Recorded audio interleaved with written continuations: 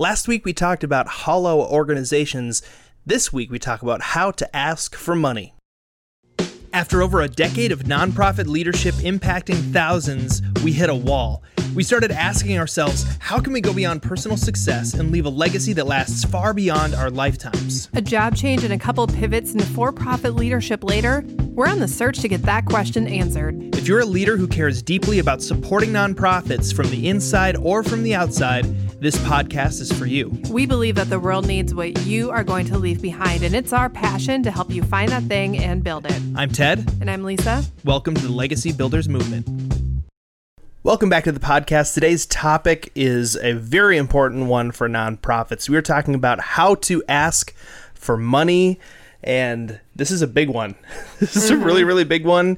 There are a lot of ins and outs with it, and I think it's going to be a really interesting conversation. So, Lisa, why don't you go ahead and get us started off? What are some of the things that a lot of nonprofits get wrong when they ask for money? Ooh, what do nonprofits get wrong? This is an interesting question. Just so you know, my background, I've had quite a bit of experience asking for money on behalf of nonprofits. Not just asking for money in general, please. Please help me. No, on behalf of nonprofits, this can be, sometimes it's like a one-on-one conversation. Sometimes it's on a stage in front of hundreds of people or more. And having these conversations where you're willing to ask for money, it's so incredibly important. And I think sometimes nonprofits assume if I do everything else well, I shouldn't have to ask. But asking is super, super, super important. And so I'd say one of the first things that nonprofits get wrong is simply not asking. One of the worst ways that nonprofits don't ask is by dropping hints and hoping people will figure it out. Oh gosh, it's so awkward. It's so awkward. It's so uncomfortable. And it's one of those things that when you drop hints, you're assuming that people understand what you're trying to say. And it's not that they don't, but there's something about the process of dropping hints like, well, you know, this thing broke at our office and, you know, we really just can't move forward without it. And yeah, I wish someone would come through. The process of dropping hints, it shows, one, that you're not really committed to the idea that this is actually beneficial for the cause. So you're kind of bringing this up in a way that is not straightforward. And so the person listening to you is trying to decipher, is this a real issue? Is it a short-term frustration? Does it actually make a difference? Are you just complaining? And if you're just complaining, are you just a complainer? And then that gets into the question of, do I really want to follow you? And that's a problem. The second part of it is that when you aren't very clear about what you're asking, the only way that people give to you is if they feel guilt. And getting someone to give to you from a place of guilt isn't healthy because people do not like to feel guilty. I mean, think about it. Listening, you don't like to feel guilty, right? Like, I don't think anyone is like, you know what, I'm just going to feel so guilty today, and I am excited about it. I just cannot wait. But once people realize this person is someone who makes me feel guilty, period, they will start to distance themselves from you, from your communication, eventually from your nonprofit, and they will begin to ghost you because no one likes being on the receiving end of a guilt trip. They just don't. And so one of the biggest things I think happens as nonprofits, like one of the biggest problems with asking for money that nonprofits run into is they simply don't ask. And I think that is one of the biggest reasons why nonprofits don't have the funding that they need. That's really, really good. I think another thing that nonprofits run into is that they, like you said about the guilt stuff, maybe they're asking, but they're still laying on the guilt really, really heavy. I think it's, maybe like say you're helping, children in third world countries. We've all seen advertisements or whatever that just make you feel bad. Like they make you feel bad if you don't give something. And a guilt donation is always going to be smaller than an excitement, world-changing donation. The donation that's given out of guilt is enough to appease the guilt. It's enough to just make yourself not feel bad. And so it's really, really important as a nonprofit to talk about what is this money going to actually accomplish? What are the good things that are come out of this? Like, how is this going to help? How is this going to change the world? And when you focus on that side rather than, here's what happens if you don't give. A child starves, that may be true. But it's really, really important to remember that if you lay on the guilt, it's not going to make people feel excited about giving, so then they're going to give less. And the other side of the guilt, too, isn't just guilt about what someone else might feel, but sometimes nonprofit leaders will approach it in a way of, you should feel guilty for what you have. Not only should you feel guilty about what this person is going to go through if you don't give, but you should also feel guilty for what you currently possess. And because you feel guilty, you should try and get rid of it. The problem is that if they don't want to feel guilty because they don't feel bad about what they have, they're not going to be super inclined to give. But secondly, if they believe you and begin to feel guilty for what they have, they're going to start feeling guilty for all of the resources that they have, which can send people into a spiral of, well, maybe I shouldn't make this much money. Maybe I should take a lesser paying job.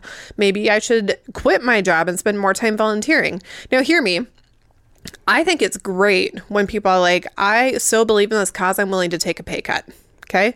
But there is a difference between choosing to make an impact and choosing to move away from potential impact. We've talked about it before with some leaders that we work with.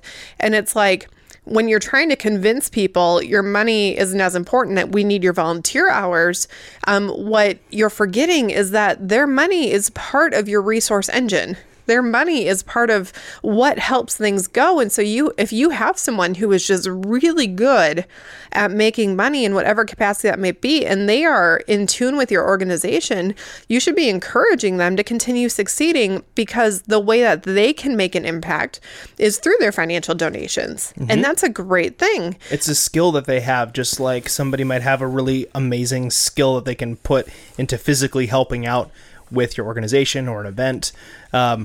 This person's skill is that they go out into the business world and they harvest financial provision and they bring it to your organization. That is a skill. Obviously, not everybody has that skill. And so really when you encourage those people and say, yes, what you're doing is really, really important. If you had a choice between going out and making 1,000 sales or spending the day volunteering with me, let's talk about what that actually, which one is better for the organization, and then make a logical decision. And sometimes we don't really think about it like that. And so we try and just have the same message for every single person. And there are times that when you are speaking to a crowd of people, your messaging is going to be a little bit different. But in those one-on-one conversations, being willing to have a nuanced conversation and not assume that it's one size fits all. Because it's definitely not. It's definitely not. I was talking with a new friend of mine this morning, and it was funny because we were talking about co-ops. We homeschool our kids. This woman homeschools her kids. And I just remember telling her one co-op that I looked at, I knew wasn't a good fit because they wanted me to spend a specific number of hours volunteering. And with our work schedule, it didn't quite make sense. And I actually asked one of the leaders, I said, since we'd have to pay to be a part of this co-op, could we possibly just donate a bit extra versus having to go in for the volunteer hours? And the leader was so upset that I even asked. I was like, this is not a good fit for our family. But it was interesting for me because I understand my volunteer hours and my capability and how well I do or do not handle other people's kids. I was like, you don't understand. For your organization, me being able to provide more resources so that some of the moms who are incredibly gifted in that area have more at their disposal is actually going to be a net benefit for your organization. But they had it so much in their mind that involvement looks like X, that they weren't able to take a step back and really ask questions and figure out what I was trying to say. Because I wasn't trying to say I don't value kids. I wasn't trying to say I didn't value where my kids would be going or what they would be doing.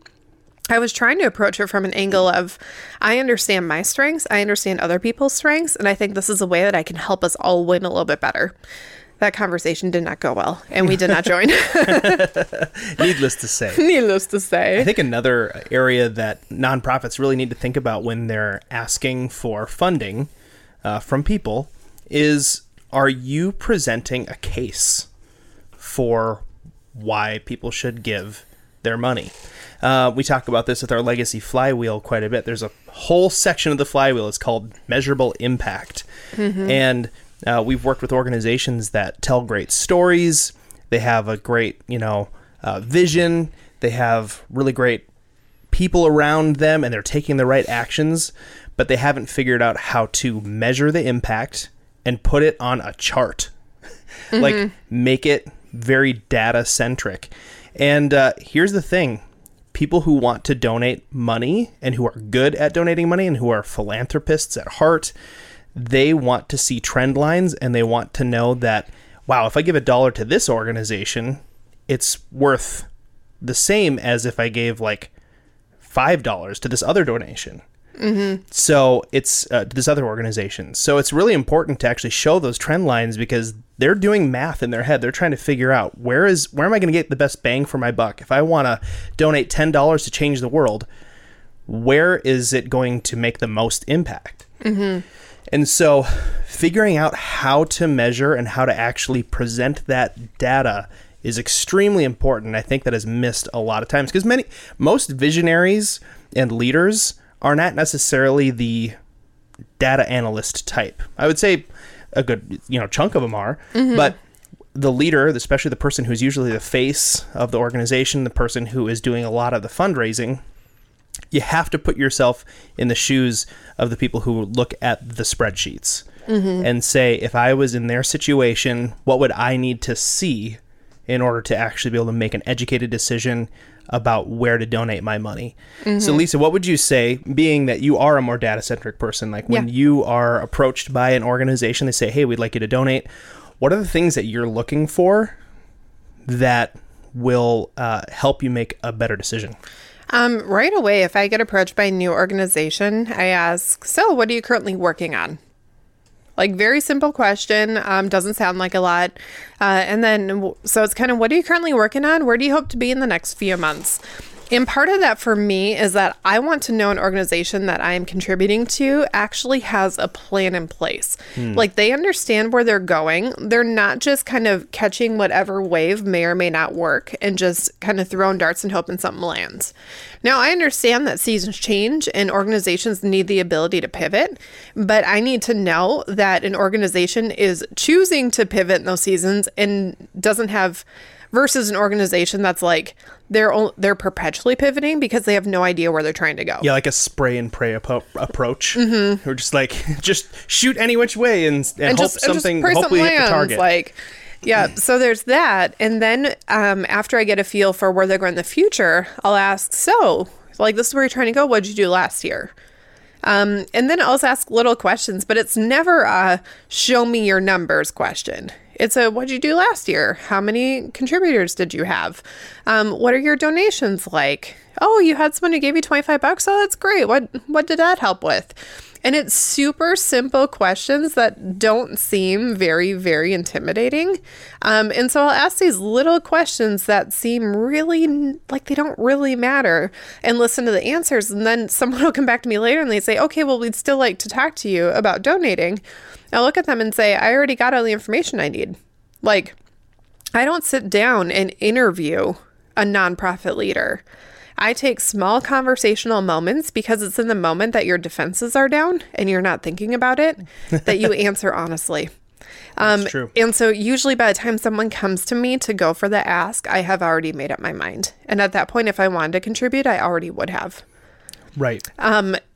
Yeah. So I think, so there's that. I do think that another big, is there anything else that you wanted to say about that? Well, I just wanted to say knowing the answers to those questions is a big part of it. Like, if you're like, what did you do last year? And they're like, well... If it takes more than 5 seconds, you don't... Right, exactly. Like, you don't know what you did last year. It means you weren't paying attention enough. You might have accomplished things in the last year, but you should always have those answers ready at your disposal and an excited, like, so pumped answer, like, oh, I can't believe, we got a $25 donation last year. That was amazing. Yes. Is a better answer than, Man, I think we got like $10,000. An answer with gratitude. If you are ever talking to me and you downplay a $25 donation because you hope I'm going to donate $100, if you don't show gratitude for 25, you're not going to show gratitude for anything I bring to the table. Right. Like, I'm like, no, if you don't understand the value of the pennies, I'm not willing to open my hand up with the dollars. Mm-hmm. It's almost like, Shark Tank. They'll ask all these questions of these business owners, and they will get into the details and the nitty gritty because they want to invest in a company that knows the details, because a company that knows the details enough is paying enough attention to be able to make good decisions, mm-hmm. and is collecting enough data to be able to pivot if a pivot is required. Right. Because it's scary when you see an organization saying they're going to pivot and they don't know where they're pivoting from and they don't know where they're pivoting to. Like, that is scary because they don't know what has worked. They don't know what's broken. They don't know why a pivot's necessary. And you're like, you could break the only thing that was working and you would have no idea because you don't know why it worked. Right. Like, that is super scary to me when I see an organization starting to change. I'm like, have you done the research? Do you really know what's going on? Have you asked the right people? Have you really figured this out? Because sometimes the small pivots that we think don't make a difference can have these crazy spirals of an impact, mm-hmm. that just live on for months and seasons and years, and it just goes on and on. And that's scary to me, mm-hmm. because I want to be a part of an organization. I want to help organizations that know where they're going and that have some sort of plan for the future and can show that they know what they're doing. And listen, I understand things change. I totally understand that things change. But there needs to be that base level of trust first, mm-hmm. so that when you tell me something has changed, I'm not frantic. I'm like, yep, that makes sense. I know you as a leader. I trust what you're doing. Can I move on to the next one? Yeah, go for it. Next thing that I see organizations doing wrong is they ask in the wrong order. A lot of organizational leaders, when they ask for money, start by asking for the money first. They start with, hey, we really need your donation. And then they feel uncomfortable that they asked for the donation. So then they get on the defense and try and start building their case as to why they were justified in their asking. And one, if you have to justify why you're asking, it makes me wonder if you believe that it's really worth it for the person you're asking. Like, if you were on the defense, that's not a good sign. But then secondly, if someone asks and then they start trying to justify why the person would choose to give, it tells me a couple different things. One, they don't have the numbers, they don't have the wording, they don't have the stories that actually show the person that it's worth giving to. It's not factual. They're trying to build up a case really quickly, and that scares me. But then secondly, they don't believe that the act of giving is reward enough in itself. Like, yes, we want to explain to people why your organization is the right organization to give to. We want to tell the measurable impact. We want to tell the stories. We want to thoroughly explain the why. We want to move people along the journey and help them understand so that by the time we go for the ask with giving, they're already asking the question, okay, I get it. So just tell me how to give now. Like, I'm ready. Stop talking. Just have my money. That's what we want. At the same time, as a nonprofit leader, you need to understand that the act of generosity is a blessing in and of itself. And so if you are approaching someone saying, please give to me, I'm going to prove to you that it's worth it. Like, the act of proving and saying, and because of this, you're going to feel joy. You're going to feel this thing. You're going to get this sort of feeling, or you're going to like sleep better at night, or whatever it is that you're trying to like show them. Your guilt. You're going to alleviate your guilt. You're going to feel great. When you're trying to show them like good things, maybe you're someone who's like, when you give, like, good things are going to come around, and you're trying to like convince the person to give. I don't think you understand that generosity in itself is the blessing. Having the open hand is the blessing. Having the open hand is the moment that the person who is wired in a way where they care about giving, that's the moment they are happy to give. Someone who is a philanthropist, someone who wants to make an impact in the world, they are not withholding finances because they don't want to give their money. They're withholding their finances because they have not found the organization that they believe is going to make the best and most impact. And so when someone has the chance to give, when they see, man, your organization is the one that I care about, yours is the one that I know is making an impact, yours is the one that I feel like I can trust, at that moment when they choose to give, it is such a good feeling to know that they have found somewhere for those resources to go. Because until they find that place, those resources exist in their hand and they're like, I haven't found a home for this yet. It's not mine to hold on to. I know I want to give somewhere, but I don't have a place I can trust. And so being able to release those, they love it. Like someone who is truly like philanthropic, someone who wants to give and help your organization, there is joy found in the giving, not just after the giving, but in the process of the giving. And a lot of times, nonprofit leaders hurt the giving by trying to justify the other person's experience. Wow. I said a lot there, didn't I? Yeah, but that was really, really good. Well, I want to kind of turn the table a little bit because we spend a lot of time talking about what nonprofits do wrong. And of course, we sort of answer the question, this is how you should in the process of that. But I want to talk about, for a little bit, what nonprofit organizations can do when asking for money or how to ask for money well.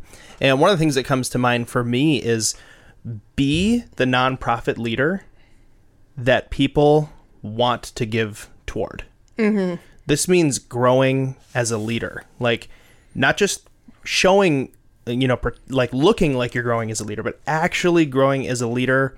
People just feel it. They know, they can tell that you've been learning, that you've been growing, that you've been improving your abilities as a leader when it comes to being organized, when it comes to motivating people and encouraging people and getting people excited and actually making sure that the funds go to where they're supposed to go and all of that stuff. It builds trust. Trust has been a big key word in this discussion so far today. But when you grow as a leader and you become the leader that people want to say, hey, I trust you with these finances, do something good with them, it's going to be that much easier when you ask for the funds. It's going to be like, oh yeah, this is a no-brainer. Like, you don't have to do all of this justifying as to why they want to give because they're like, no, shut up and take my money. Like that's what ultimately you really want to have happen as a nonprofit leader is be the leader that people want to donate. Make your organization the organization that people want to get to and give to and get excited about giving to. So build the strength of your organization. Make sure that your staff, if you have staff, are just incredible. Have a really amazing onboarding process so you get the right people around you. Make sure that you have a good process for ejecting some people who are bringing the organization down, because when someone is looking at an organization, they're going to judge not just the, like, what are the measurable data and the stories, but they're also going to look at, is this organization healthy? Which is a different question, right? They're going to look at, man, things just feel like they are vibing, like they are working. Things are working really, really well here. I can also see it show up in their numbers. I can see it showing up in the stories that they're telling and the things that are happening, but I see it on the faces of the leadership. I see it in the way that the people who are volunteering and a part of this organization are just giving their all to make it happen. When they see that, they're like, yes, I will put money into this organization. So it's weird because in this case, you're not specifically asking for the money, but on the flip side, if you're asking, but your organization is in disarray and it's falling apart, now you're going to find yourself back in the situation where you're having to justify why they might want to give and, all this stuff. It's so true because people are looking at you. People are watching you and people are watching your team. One quote that always comes to mind is from Remember the Titans. And there's a moment where there's the team captain and he's calling out one of the players on the team. And one of the players just says, like, no, I'm not going to kill myself for the team. Like, I'm going to go out there, I'm going to get mine. And the team captain looks back at him and says, that's the worst attitude I've ever heard. And the player looks at him and says, attitude reflects leadership, Captain. Ooh. And Burn. right? And I think so often within the organization, we think that I need to personally grow. I need to personally develop. And we do. We need personal development, personal growth, and show people that we're trying to actively grow. But there is something too, as a leader, that if you're looking to attract people who want to donate to your organization, you need to be in touch with the people on your team, with your key leaders, not just in their own personal growth and development, but also in their attitude as they are leading within your organization. Because as a leader, you can say, I'm going to grow in my ability to be positive, to cast a vision, to tell stories, all these things. But if you have a key leader underneath you and there's someone who's like, yeah, I'm kind of thinking about donating, whatever. And this person goes off on, well, yeah, we could really use the donation. This thing broke and this thing broke and this thing isn't working and this thing. It's going to be an immediate, like, oh, I thought that leader was great, but there's some ugly going on behind the scenes, and I don't know what it is, but it's not good. Right. Bad attitudes reflect leadership, and so people catch that and they see that, and that's why you have to have a really good pulse on the health of your organization and figuring out what's going on with the leaders and the staff that I have on my team that this attitude of excitement about what people could be a part of is not translating. Because as a leader of an organization, chances are you are very passionate and excited about it. But can you transfer that down? Can you transfer that to the people around you? Maybe you're really great at transferring that excitement to lay people or, people who are not really like involved in your organization, but the people who are closest to you are not catching that. That's something that you need to grow in as a leader to figure out, how can I actually do a better job of building that level of leadership inside the organization, not just coming from me, not skipping a generation of the hierarchy, but actually flowing down through. So that when people see that from the outside and they're like, not only, I was actually having this conversation today with somebody. They were talking about, they went and visited a church that I know of, and I've had a chance to go out and check out their church and see, some of the structures they have in place. And they were like, I was just so blown away by their volunteers. They had like this amazing attitude, and I felt so at home. They're a big church, but I felt like it was a small church, and it was just really, really great. And I was like, what's really cool about that? I kind of know their secret weapon. There's this guy who's on staff there, and the next time you're back, you need to go and check him out and see if you can call him up and like take him out to lunch or something, because he's like their secret sauce. And he's not the face of the organization, but there has been some kind of translation of the importance of volunteerism and how amazingly impacting it is for people's lives, not just that they're helping, but also the people who are in the organization. That I was like, this translation of passion and leadership has clearly moved to the next tier of leadership in the organization. And because of that, like, I'm sold. I'm not part of that organization. Right. I live miles and miles and miles away. I just heard the name of the organization. I was like, this organization need to pay attention to what's going on in the middle. I think given what you're saying, I know what you're talking about, because we have had these conversations. I'd say another big thing to keep in mind as you're figuring out how to ask for donations, always go in assuming that people want to give. And this isn't just like a sales tactic, like go in assuming people like to buy, Assume or like the sale. they don't. Yeah, like not that kind of assuming people want to give, but assuming the best about the nature of humans, which I know in this world can be really, really, really hard with all the stories that you hear and everything. And it can seem like everything's so negative. But when I would often ask for donations, my attitude was always a base belief that people desire to be generous. They want to be generous with their money. They want to be generous with their time. They want to be generous with their leadership. They want to be generous.